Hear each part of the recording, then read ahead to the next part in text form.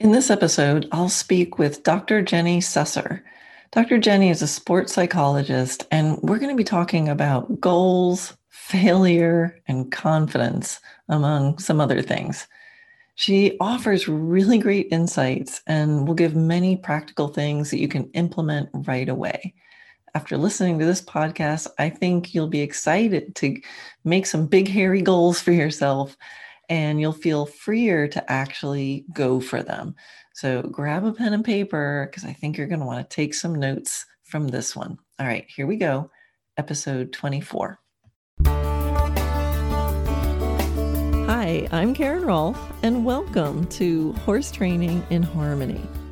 This podcast is about you making progress with your horse in a way that you both can love. It's about learning how to move and be in harmony. Because yes, you really can develop a horse to be both athletic and happy. When we show up as our best selves for our horses will show up for us. So let's get started. Dr. Jenny Susser has a doctoral degree in clinical health psychology, specializing in sport and performance psychology. She's a New York State licensed psychologist, a certified mental performance consultant with the Association for Applied Sports Psychology, and a member of the USOC Olympic Registry, which is the highest distinction that a sports psychologist can obtain in the United States. So a former high-performing athlete, Dr. Jenny was a 4-year All-American swimmer and then assistant coach at UCLA, Pac-10 champion, swam on 2 national teams, and competed at the 1988 Olympic trials. So Dr. Jenny has worked with Division I collegiate teams from UCLA, USC, and Hofstra University, individual high school athletes of all levels, and athletes of all sports and ages, professional, international, Olympic, and amateur. Dr. Jenny was also the 2012 U.S. Equestrian Team Olympic Team Sports Psychologist for the United States Olympic Dressage Team in London. Dr. Jenny takes and applies the tools of high performance also to the pressure of the business and corporate world as a keynote speaker and a corporate trainer. All right, that's quite the introduction. Let's just jump right in. So, hi, Jenny, welcome. And thank you so much for joining me on this podcast. Hey, Karen, thanks for inviting me. It's always good to spend some time with you. Yeah. So while I have you here, I know you have a wealth of knowledge, and not just for my listeners, but this is for me also, because I always get something out of listening to what you have to say. But before we really dive in, you were a swimmer, you coach swimming, you now work with corporate leaders, but you're also a horse person, and we're the sports psychologist for the Olympic team, the U.S. Olympic team in 2012. So can you just share a little bit about your connection with horses? Sure. I was probably just like you. I was one of those little girls that came out of the womb trotting and cantering and jumping over the lines in the sidewalk, and anytime you drove by a horse. So definitely born horse crazy, just like most of us. And rode a little bit when I was younger, not very formal. Backyard barn stuff, hacked all over, kind of the stuff where, okay, well, there's a ditch, jump it. There's a down tree, jump it. There's a pond, swim it, that kind of stuff when I was a kid. So had all that fun stuff. Then I didn't ride for 20 years. And then while I was working on my dissertation in graduate school, I went on one of those city slickers vacations, and it had been 20 years since I'd been a horse. And I was like, oh, I'm home again. And that was it, right? And that was just it. And then I've been back in the horse world ever since. That was about 19 years ago. So, and I happened to find dressage. I had no idea what dressage was. And then someone was like, well, I have a great trainer, go ride with her. This is in LA where there's like not very many horses. and she happened to be a dressage trainer. And I felt, oh man, I love the thinking, the precision, the anal retentive nature of dressage completely. So it just was a really good fit. I've never competed with horses. Once I retired from swimming and then surf racing, I said, okay, I'm just hanging up my competitive everything. And so I'm just a very hobbyist backyard barn with a really nice horse. Thank you, Meta Larson. And he's just super. I have 3 great horses, and so I'm just really fortunate. But they're just my big toys. So. Yeah. And I think I first met you was online. Oh yeah, with Robley. With your Andalusian. Yeah, your big Andalusian. That was the first time I met 24. He just turned 24 this week. Oh my goodness. I'm glad he's still around. It's sometimes you meet horses and you're like, what happened? And like, oh, nice. Yeah, feels like ages ago. That was, right? That was at ComSet. That was ages ago. Yeah. All right. So let's dive in. So there's a few subjects that I thought would be fun to talk to you about. And I know that each one of these we could pull out and like do a, whole dissertation on these. But the 2 subjects that come up the most for, with the students that I work with and for myself too, are around confidence and then around goal setting. So these are 2 subjects. I'll kind of give you the overview and then let you just figure out where you want to dive in. Okay. So confidence, it seems like I put it in 2 categories that I see it. So confidence in oneself, which is connected to like fear of making mistakes and things like that. And then there's confidence, I guess, in the horse and like fear of getting hurt. Oh my God, he's going to buck me off, or I was bucked off 10 years ago and it might happen any moment. So those 2 things about confidence, and then around goal setting. And I think with the people that I work with, some of them do compete, but a lot of my people don't compete. So finding goals or, things to aim for is just a little more challenging. So go. Awesome. Okay, good. You can start anywhere you want. Okay, I want to start with the goal setting because it'll set us up really well for the confidence piece. And goal setting as a sports psychologist is one of the very first things that you learn. It is bread and butter for a sports psychologist. And it is also what I call the least sexy of all the tools, right? People just hate setting goals. It's so funny. We resist it. And I have all kinds of theories as to why, but we really do just our best to avoid being like all in with regards to goals. And they're so powerful.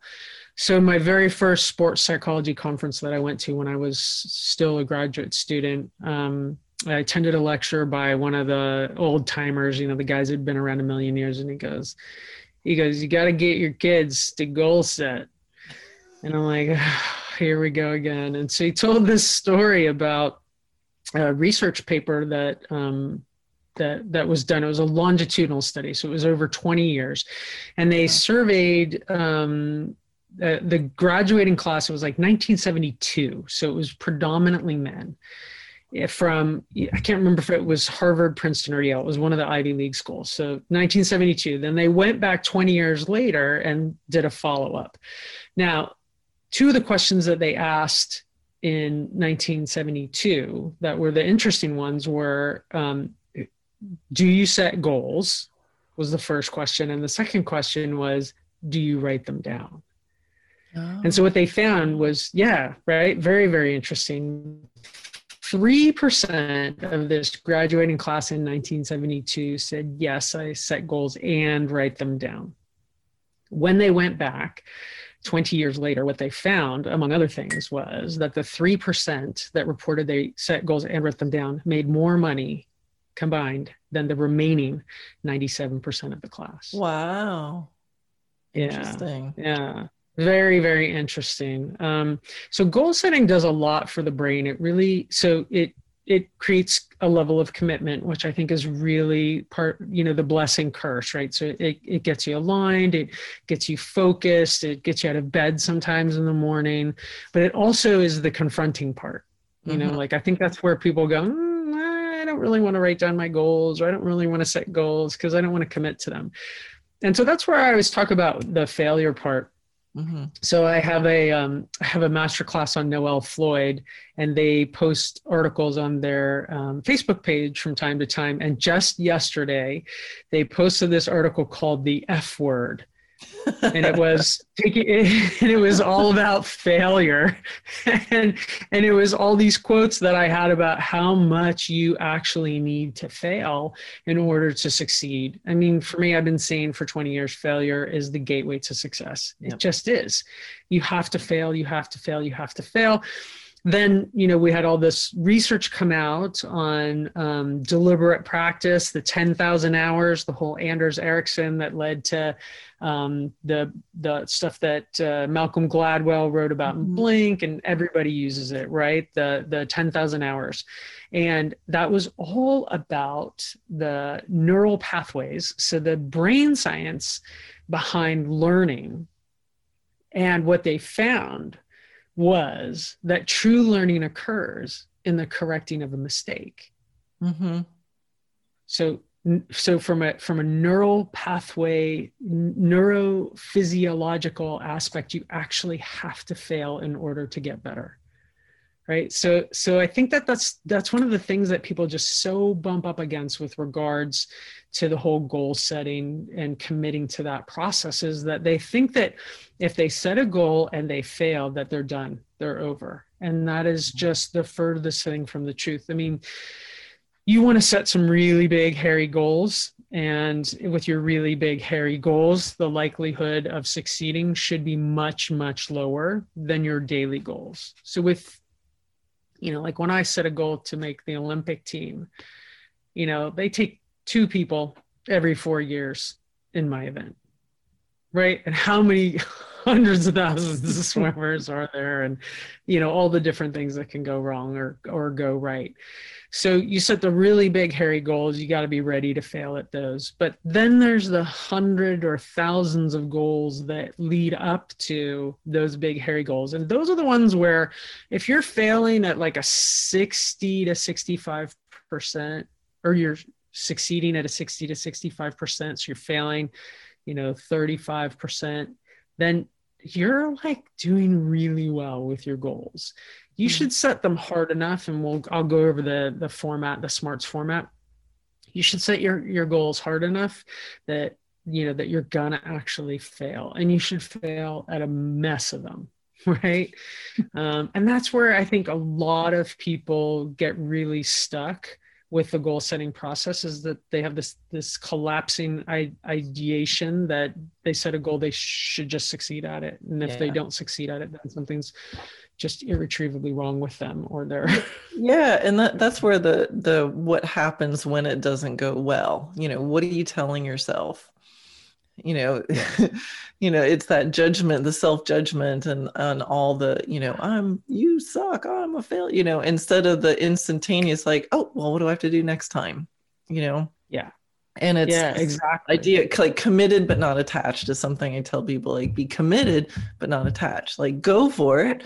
And then, next, okay, now you've learned what doesn't work, which is so valuable, but, easy to say when you're sitting here on a podcast, but when you're out in the middle of doing it, I bumped up against these things too. And, to not add this extra meaning onto this thing that happened. You did this happened, and now what are you going to do to make it better next time? Without piling on all the meaning. Oh, you're terrible. You suck. You'll never do it. Well, I think it's an acquired taste. Mm-hmm. I think figuring out how to be good, become good at failure, or not making stuff mean it's the end of the world. I think that's an acquired taste, or even a skill that you have to develop, and that most of us don't develop early on. You know, we have a really super competitive culture as opposed to having like a collaborative creative one. Mm-hmm. And so people get into a competitive or performance mindset regardless of whether they're actually performing in a ring or in a like sanctioned competition. We're, as horse women, we're always competing with ourselves for sure. Mm-hmm. But then when we start to look next door, left and right, you know, like, are we better? Are we worse? Or, you know, do we look better than they do? Or, you know, then we get into it. And that's, you know, that's sort of the human brain and how it goes. But if you prepare and set yourself up for, this is a goal, not a, you know, a prison sentence or a life sentence or a, you know, a personality inventory. It's a goal. Right. And so you know, the more goals you set, the better you get at both setting goals and then also failing at goals, which will then lead to succeeding and accomplishing your goals. And does this happen like as you progress and go up the levels? I mean, to work with, you know, Olympic athletes and the pressure that's on them. Because just in my own personal experience, you know, there's times that I felt like I made big, bold moves, and sometimes they worked and sometimes they didn't. And it was all good. And then, you know, if you reach a certain level, and it's like, uh-oh, now I have to reach my goals because like I'm a professional or whatever label or pressure I've decided to put on myself. Is it the same process? It's just the same process of, all right, at this level, at this challenge, it's still the same. Yeah. Okay. Yeah. I think once you know, depending on the level that you are performing at with regards to your skill set, or more importantly, how far you want to take your skill set, right? So, you know, everybody has, you know, their own lid on where they see their skills, and whether or not that's appropriate, that's a whole nother conversation. But depending on where you are with that, then your goals are going to have sort of like a different impact on your trajectory, right? You know, so you're working with someone who's competing at a national or an international level. Their goals are going to be a little different and have a little more repercussion to them, right? Mm-hmm. So like my goals, if I fail at my goals, I don't have a sponsor that's going to be mad at me. I don't have a coach that's going to be disappointed. You know, I don't have something that I can't now try again for another 4 years. And do I have the everything to try that again for 4 years? Or I'm not going to lose clients or reputation. So, but we all have different areas, right? So maybe you don't have those high pressure, intense goals in your horsemanship or your horseback riding or your relationship with your horse, but maybe you have them at work.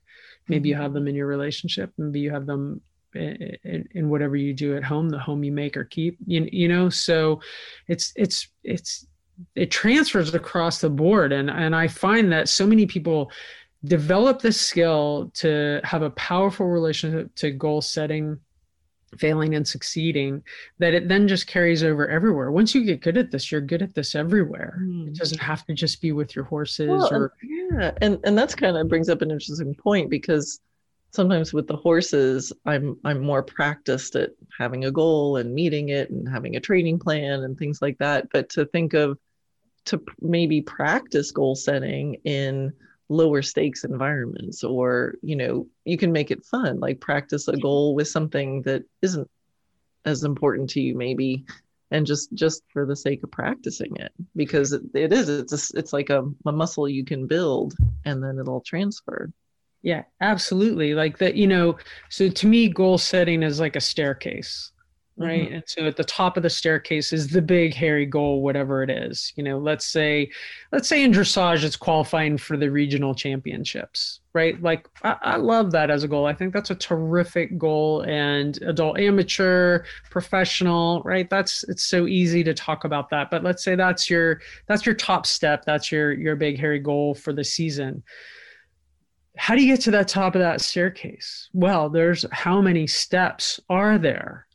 Right? Are we talking about, like 1,000 steps in Laguna Beach, or are we talking about, like our backyard, or maybe just a football stadium? There's all different numbers of steps that you're going to need to take. And that's really where all the work gets done. So if you have a big goal, right? Like let's say qualifying for the regional championships, like you should be having a daily goal every time you are with your horse, whether you are playing with them on the ground, whether you're having like a no pressure day, or you take them out for a graze and a beauty treatment, or if you're having a clinic or riding in a clinic or going to a camp or class, or just riding with your trainer, whatever it is, you should have a goal every single day with your horse.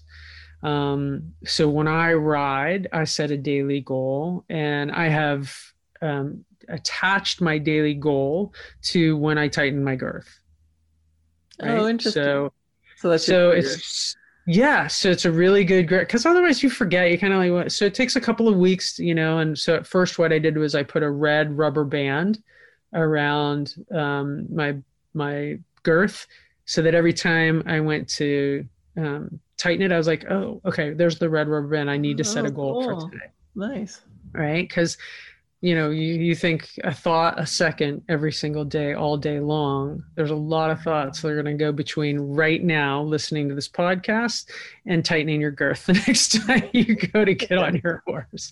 So I'm big on when you attach new habits that you're trying to make, when you attach them to existing habits, then you have one less thing to think about. So I love that. If you're playing with your horse, you could do it when you whatever, open the stall door, open the paddock gate, put the halter on, anything. We have 100 different things we do every single time we see our horse. So so that's really easy. I had some people put stickies on their tack grooming boxes, stuff like that. Nice. Yeah. So every single day you should have something that's guiding your behavior. And that's a great thing about goals, is that they just are like, even if my goal is to get off my horse with a smile on my face, that is still something that I can measure. Right. Yeah. No, and I love that, because sometimes people save the goal setting for the important stuff, and then it's always pressure. But if I do have the spa days, you said, like the spa day for your horse.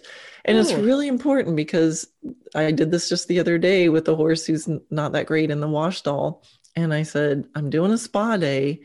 And I said, why am I doing it? To just spend some non-demanding time and connection time with my horse. So now if he starts getting fussy, I can't, I find myself getting impatient. Like, come on, and like, wait, no. And I actually told myself, like, the purpose of this is not to get him clean. The purpose of this is to have a nice connection with him.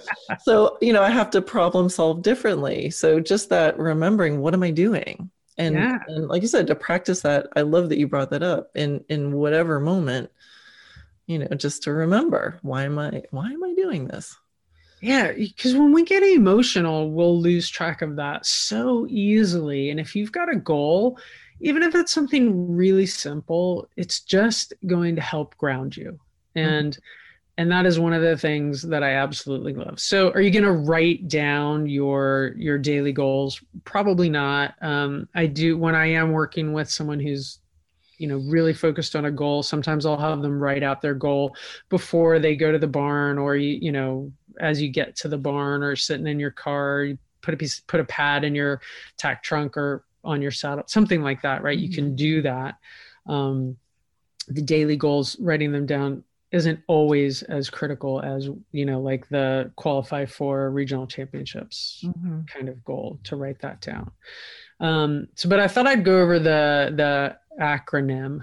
I always say that. Did I say that right? Acronym. I always want to add a syllable or something like that to that. Okay, so the acronym, yeah, an acronym, something like that. Exactly. What SMART goals? Most people have heard of SMART goals, right? So and it's ages old, and it is such a great way to design your goals. So I actually call them SMARTs. I add an S on the end.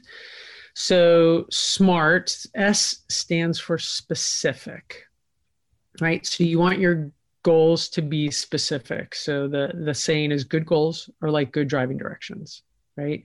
If I say, hey, Karen, I live in Florida. You want to come visit? Sure. Think you'll find me? Sure, someday. Right? Even if I say Ocala, yeah, someday.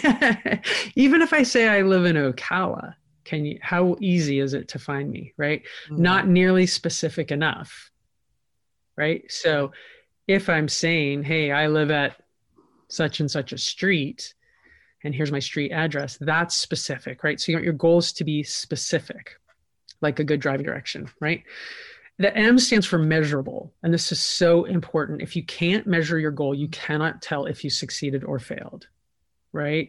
Yep. So specific, measurable. I want to qualify for regional championships at third level in 2021.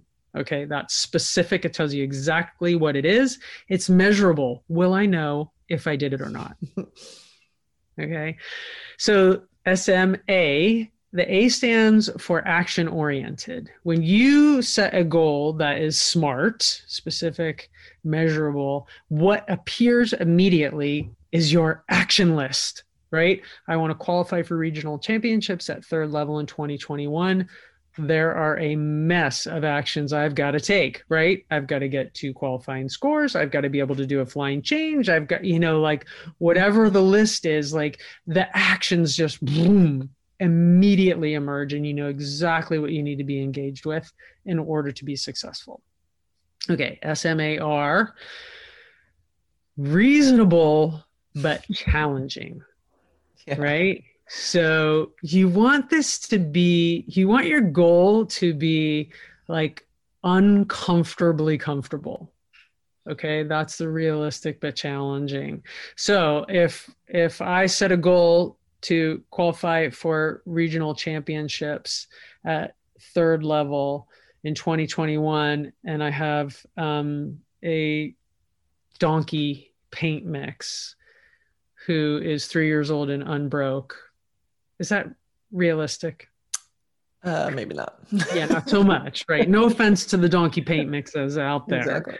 Right? But trying to be a little bit, exaggerated here.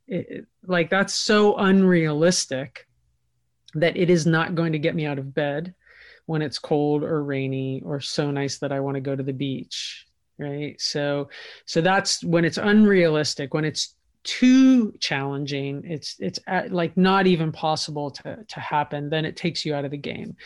The other thing is if it's not challenging enough, right? So if I have a Grand Prix horse and I decide I'm going to show third level, like how challenging is that going to be? Mm-hmm.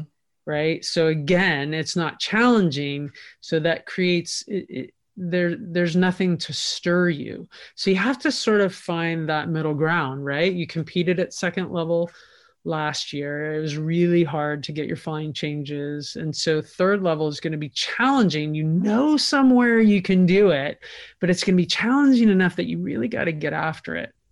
So that's the realistic but challenging. That's the R. The T stands for time sensitive, right? Put a date on it, go for it, put a date on it. I want to qualify for regional championships at third level someday. Mm-hmm. Who cares, right? Yeah. It's not going to matter now. Okay. In horses, lameness is always an issue. Okay. So that can really mess up your timeline. But again, the other thing that I love to say about goals is that you want to write them in pencil. Okay? Because Mhm. right? Stuff is going to happen, like, so you go lame, your horse goes lame, something great happens, something terrible happens, you have to adjust your timeline. Adjust your timeline doesn't mean Right. you're a failure.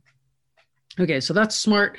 The S that I add on the end is for support, because who's on your team, right? Who do you have with you? And your team, when you're an equestrian, your team is much, much bigger than just you and your horse, right? So there's you, your horse, there's whoever you live with, right? Because whatever goal you're setting for you and your horse is going You're to affect obsessed with it.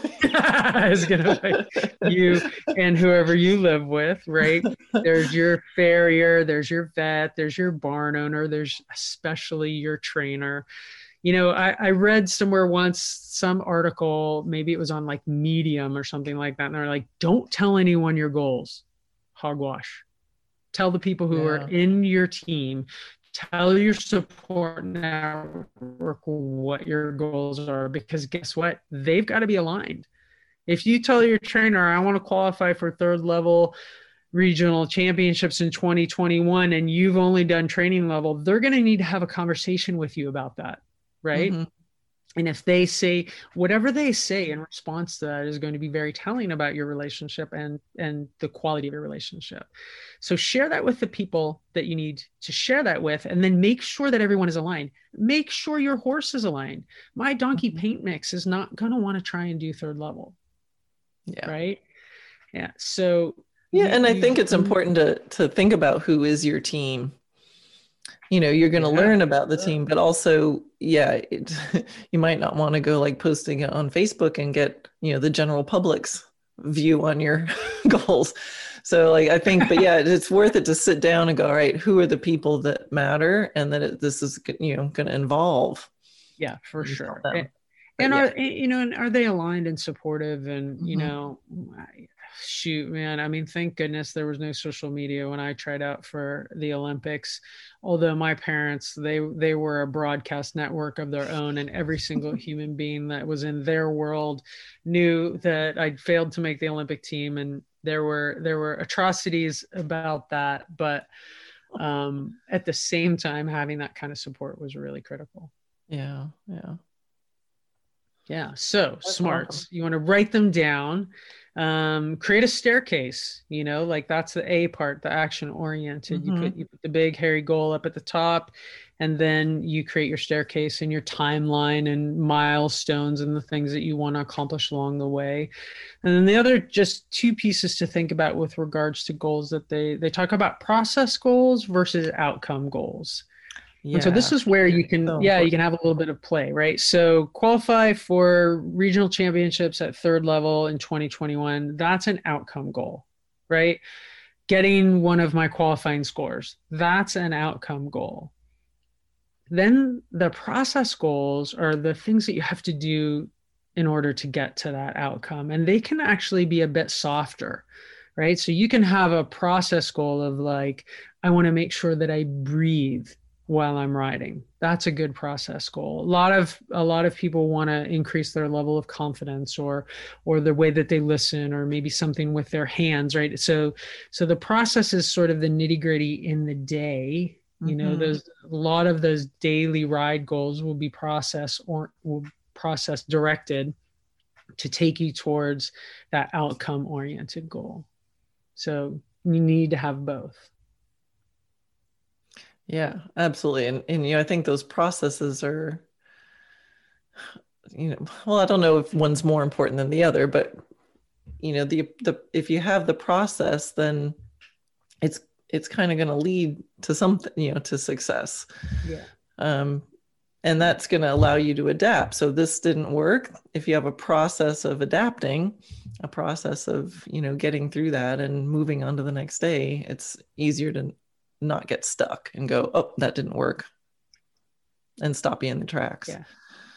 Yeah. Yeah, absolutely. That's why people who only a lot of times the only setting outcome goals can also be a big barrier to the whole goal setting process, because those are like either you did it or you didn't.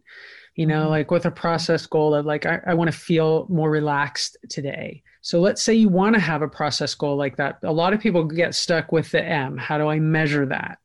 Okay, so create a scale of 1 to 10.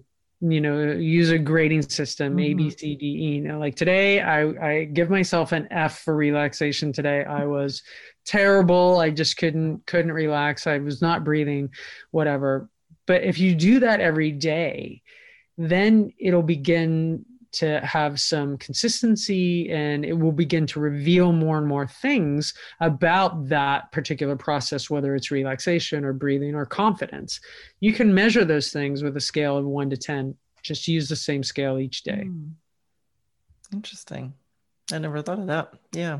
Yeah, those are we we all want to feel better. We all want to feel more confident. We all want to feel more relaxed. We all want to have better focus, all those kinds of things. And those, while those are the softer skills, that doesn't make them unmeasurable. You can for sure Yeah. measure those. Yeah. Interesting. I think that's an interesting idea to, I'm going to think about that. Like how, the scale from 1 to 10, it for sure is useful, but also thinking about like when Yeah. I'm calm with and relax with my horse, like I do smile more, or I'll end up singing, or I take more breaks, so that's one of my red flags. I know I'm getting too tense if I notice I don't let my horse stop for as long during a break. I'm like, come on, we got, and then like where, when I'm really in a good groove, I can let them all the way down and take break and pick them right back up, and we're right there. So there's this like when I get into this like, I got to get it done, I know I'm losing some of my relaxation. So I think it'll be interesting to think about different ways to measure some of those process and Yeah. softer Yeah, goals. they're totally measurable. And we think, well, because they're soft. Yeah. But yeah, play with it. I think you'll have a lot of fun with that. And especially with your level of self-awareness. If you can tell, oh man, I've not given my horse a break in 20 minutes or Mm-hmm. whatever it's been, and you're aware enough of that, then that'll be a good tool. Awesome. Well, that's really cool stuff. I hope everybody wrote that down. Right? Write it Rewind, down, man. play it Even if again. you write it down and hide it from someone, that's okay. But write them down, right? It does something. Writing the physiology behind writing with paper Mhm. and pen is extraordinary. The Yeah. research on it is extraordinary, especially cursive. Ugh. But the cursive is really, the research on that is when you're developing and learning to read and write. That's when the cursive is important, actually. Oh, interesting. Yeah, I know Yeah, for me, the tactile pen on paper has yeah. always been for me felt better, but really different between print and cursive and interesting. Yeah, yeah. Different neural pathways, brain connections. Yeah, I know it's super sometimes, I don't crazy. know if this is goal setting or not, but sometimes if I have tough questions, I write with my non-dominant hand and I get really different answers sometimes. Wow. I'll ask myself Well, stuff and then I let my other hand do the writing, and sometimes I'm like, okay, where'd that come from? It's I do interesting. not write well enough with my left hand to be Oh, able to do that.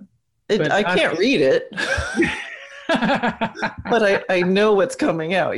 Well, there's some homework for you, Jenny. You can yeah, I'm try gonna have that. to give that a go. Wow, that'll be It's messy, interesting. It's messy and slow. messy, yeah, and slow. Uh, Especially cursive. That's really hard with your I other can't hand. even imagine. I can't even imagine. All right. Okay, so how does this connect to confidence? I bet Mm, is the question everybody excellent is segue. thinking. Yeah. Well, so confidence, interestingly enough, I define confidence as an emotion, and it's funny because and you can try this at your courses, right? Ask people how they define confidence. Mm, Ask your attendees. They cannot do it, right? Well, it's when I feel confident. Well, yeah. either I feel confident or I don't, right? And so, like, well, how do you define that? Exactly. Tell me. How do you know when you're confident? Well, so in my opinion, first of all, it's an emotion. And second of all, It's a byproduct. You feel confident when you do something successfully. Hmm. It's like courage. You don't get courage till Right? you do it. Exactly. Yeah. Exactly. So that's always the interesting thing. And like confidence was actually one of the things I measured in my dissertation. So I have been plagued by this word for, more than half my life because I was not a confident athlete. I Hmm. pretended to be confident, and I actually wound up looking quite cocky or arrogant, and I was a sprinter. So it was like, really kind of my shtick. But it wasn't that I felt confident, it was that I felt unconfident. And it Hmm. wasn't until, last year that I discovered that it's a byproduct, right? It's a result. You feel confident when you're successful, which is the Hmm. funny thing, like women are told all the time, well, you should just go be confident. Oh, okay. Hmm. Yeah. So just thinking Rebecca. about, getting Okay. confidence to do something new for the first time. Is that like a misuse of that word? Because maybe we can't be confident doing it if we've never done it. We got to just be Totally. brave. You got to be brave and Yeah. Yeah, absolutely. I mean, you can borrow your confidence from mm, something else, right? So, I'm very confident handling my horse. I would not be so confident handling an elephant, right? So, but I could borrow from the fact that I am confident. I did take the time. I went through all the steps. I have some familiarity with like what it is to hold a rope or to watch an animal. So you can borrow, excuse me, borrow from other areas of your life while you're acquiring and learning new skills. I think that the number one thing is to have an expectation of confidence when you're doing something for the first time or while you're learning it is just ridiculous. That's a ridiculous idea to go into some, but mm, adults are bad learners. We're so bad at doing things and not being good at things. mm. Once we pass, like puberty, we're like, well, I got to have this all handled now. Well, and this is why it's so important to, with something I do a lot is talk about like not being afraid to mess up and to like, well, let's just play with this. Yeah. And I tell a story of an art teacher I had, and it was a figure drawing class, and all we had to do was show up to get the A. That's all. And there's a live model, and the whole semester I had like this newsprint, the cheap paper, and I drew with like pencil, and I drew the same freaking way the whole time. I never did the hands or the face or the feet because they're hard. And he only ever said one thing to me the whole semester. He'd go by me with his glass of wine in his hand. And he goes, Karen, don't be afraid to F it up. And I then he'd walk along and I do the same kind of drawing the next time. And at the very end, he took a big red pastel and put it in my hand. And he took my hand and he just scribbled all, and he said, don't be afraid to F it up. I'm like, oh, my beautiful pencil drawing. And then I was like, oh. That's what that Like, feels like. play with it. Like, just like, why was I afraid to draw the face or the hands or the feet? Like, it didn't matter. And I Yeah. was still not confident. So I think to just not be afraid to mess it up and to think of it as play. Well, let's play. Let's see what happens. Yeah. Again, easier said than done in the moment. For sure. For sure. The thing that stops most women especially is the lack of that sensation of confidence going into something. And that is something that distresses me terribly. Mm, And it bothers me. That's the kind of stuff that keeps me up at night as a sports psychologist because it's just a myth. It is a huge myth that you should feel confident doing anything or, God forbid, everything. And so how do especially we when get you're comfortable being not confident? right. So the first thing to do is to stop referring to it like it's this necessary imperative. If you don't have it, you suck. You need to shift your mindset and your relationship to it because the way that you're relating to it isn't supporting you, isn't creating success for you, and certainly isn't empowering you. So that's the first thing. It's kind of like the goal setting. You shift your mindset, you prepare your mind to say, okay, I'm going to go into this and I'm going to set a goal, and I'm either going to get it or I'm not. And it's not going to matter. It's not going to stop me. It's going to only teach me whether I succeed or fail. I'm going to learn something. I'm going to be able to take that to the next day. That's going to help me forward my movement, get me where I want to go. Same thing with feeling confident, right? Okay, so a lot of people listening to this are either going to be in a long-term relationship or are going to have had a long-term relationship. And so you've been with Dana for quite a while. Is that okay to talk about? Sure. Okay. So I'm like, how many secrets does she know about me? No, I don't think you know too many. So go ahead. Right. And, I've been with Meta for 18 years. And so if confidence is emotion, right, so is love. Right. And so I will tell you, I'll just be honest. And I know that Meta can say the exact same thing. Over the 18 years we've been together, I haven't always felt love for her. Right. But it didn't stop me from being with her or engaging with her or remaining married, like all of those things. So, but we look at confidence, like it's this weird thing. But a lot of us, we go through phases in our relationship or have a fight or whatever. And oh my gosh, like you're really thinking that you hate them much more than you love them. And then you get over it and you get through it, and then you get up the next day and you're, and then it's another day or another year or whatever. It feels very start to relate to confidence like that. Yeah. Yeah, just the way you're talking about it feels like, oh, I'm not like I can imagine being in a situation where I'm feeling not confident and then stressing out about it and just going, wait, I'm not supposed to feel confident. So then this is perfect. I think that's a beautiful way to take the pressure off. Like, of course I don't feel confident. This is new. Even if it's not new, or you can have good days and bad days, I'm sure that there are things you do with your horse that are just like, like tying your shoe for you. And there's going to be a day where you get on your horse is like, there ain't no laces for you today. Oh yeah.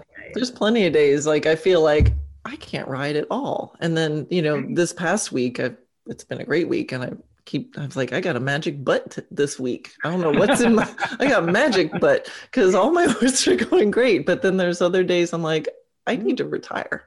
Right. So a lot of it is the way that you set your mind up to go into this, and when we started, you talked about, confidence in oneself and confidence in one's horse. Right. And so if we take the word confidence out of that and like maybe we replace it with something that's a little bit and maybe trust, right? Maybe relationship. You're looking for some different way to categorize or define your relationship or how you view yourself or your horse. So something that, like creates an opening instead of keeps it so closed. And that I think that word confidence often keeps us so closed off from things because we have a very one-dimensional, unsupportive, disempowering relationship to the word that really leaves us no other option other than feeling like crap. But we look at whether or not you're confident in your horse. Well, what are you really saying? Like, okay, do you trust your horse? Do you know your horse? Like horses from a neurophysiology and neuropsychology perspective are pretty simple. Like they're first and foremost a prey animal. Right. And I'm sure you talk about this all the time, like their safety first, right? Like they're everything, the lens that they see through is that going to kill me or not? And once they're like, okay, that's not going to kill me this 5 minutes, it may try to kill me in 5 more minutes. Right. But those are the things. So confidence in your horse really would be trust in your training, trust in your ability, trust in your skill set, trust in your relationship, right? There's so much more to it than that. Like like, am I confident that I can get a prey animal that doesn't have a frontal lobe to do something that I'm asking it to do just because I love you, Fufu? Like, it's just, we get so silly. Yeah. Interesting. Yeah, I think I'll have to, I can feel myself already thinking about the next time I have that thought of being aware of like a level of confidence, like how I'm going to reframe that. That's really interesting to me. Yeah, Like what we're what could I substitute instead of that? Or to get a yeah. little more refined or um yeah, you're right, because that word is it feels very binary. I'm confident or I'm not, and I think the reality is that there's these layers going on. I think it'll be really interesting next time I catch myself to kind of sit there for a moment and go, what's really going on? And it'll be different in different moments, but that's interesting. Yeah, yeah. So that's sort of my general philosophy around confidence. Something that has, when I was swimming, it was, this is the late 80s when I was at UCLA. And that was what sports psychologists were talking about. They were talking about that and the zone, which was impossible. We're 30 years later, nobody has tapped the zone, just so we know. We have Mikai Chikamihai, whatever, the guy who did all the stuff on Flow State, which is awesome work. Mm-hmm. But there is no zone that they were trying to find in the 1980s. And so really it's a whole different game. The game around performance and sports psychology is mostly around preparation. Interesting. Interesting. Hmm. Now Yeah. you And you goal mentioned, setting is a huge part of that. yeah. Yep. Now you were talking about confidence and women especially. And I know you are, at the time we're recording this, you're getting ready to do in a couple weeks or something, a symposium called How Women Do It, along with Meta Larson and Sinead Halpin Maynard. Can you talk Yeah. a little bit about what you're covering in that? I'm going to have to get my ticket to it. Yeah. Sounds Yeah. really interesting. We would love it if you would come. So C6 Equestrian is something that Meta and Sinead and I just sort of organically appeared out of the last clinic that that we did, and the three of us did it together, and it was a whole, you know how these things happen, Karen, right? Like, they just, this sequence of events that you just could not have predicted or foreseen, and all of a sudden you're standing there and you're like, Wow. what just happened? And it was so wonderful that we were like, all right, we got to do more of this. How do we get more of this? How do we do more of this? So our clinics, which, the size and the scope of them warrants the word symposium, because we really work hard, like you do, to engage everyone. Mhm. Like, I remember when I first started doing dressage and I went to a clinic and I wanted to poke my eyes out because it was so boring. And it was, I mean, I may as well have been sitting like outside the window with a pair of binoculars. I was so disengaged. It was, I felt like a voyeur. Like, am I interrupting here? Like, there was no me there. There was my notebook and everybody else scribbling like mad and absorbing nothing. And so when I started doing clinics as a sports psychologist in the dressage world, I was like, okay, I'm going to make it a point to engage everyone. And so we are really good at that. Everyone gets to, be a part of it. And I work really, really hard to engage everyone that is a horseless participant. We have, Nice. Yeah. right. Oh, So a that, good gallery, observers or not participants without a horse, I mean, I love that in my clinics. They really add to the energy. And if you get them engaged, they're like rooting for the oh my God. riders, and it just gets this really cool effect. So yeah, I love that. Yeah. So our clinic is going to be on energy. Our symposium is going to be on energy and the energy of confidence and connection. And so these are, in the 10 years that I did clinics in the dressage world, those were the two things that every single person who attended, and it was, 90 to 95% women. And it was always, how do I have greater confidence in myself, and how do I have greater connection with my horse?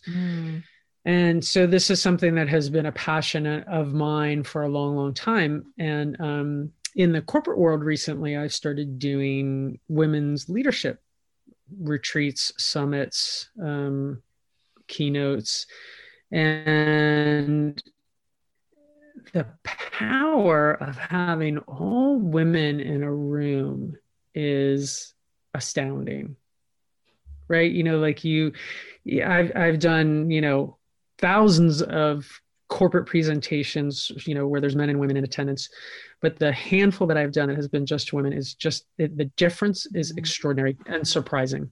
And so after I just finished a year-long summit with a big corporate group that was all women, I came home and I'm like, we got to do this for the horse women, and so that, and Sinead walked onto the property for the first one and was like, I can't believe how comfortable I am.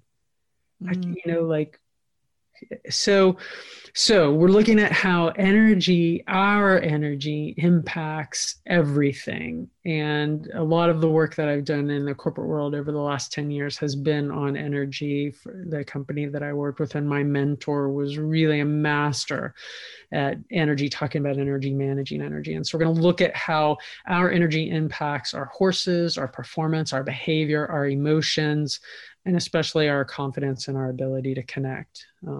Well, awesome. That's so wonderful. I got a lot to think about.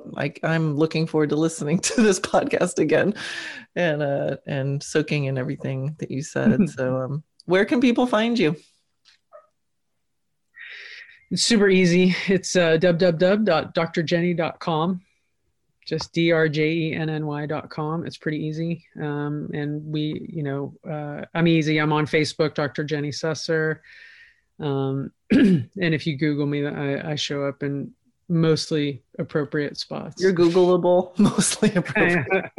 Everyone's going to start Googling now. Right? The inappropriate ones now. Exactly. Curiosity is a good, good quality. Yeah. Right? Clickbait. Awesome. Well, I really appreciate this. That was a lot of good stuff. Thank you so much. Yeah, thanks, Karen. Thanks for always having me, and I always enjoy talking with you. Excellent. All right. Bye. Bye.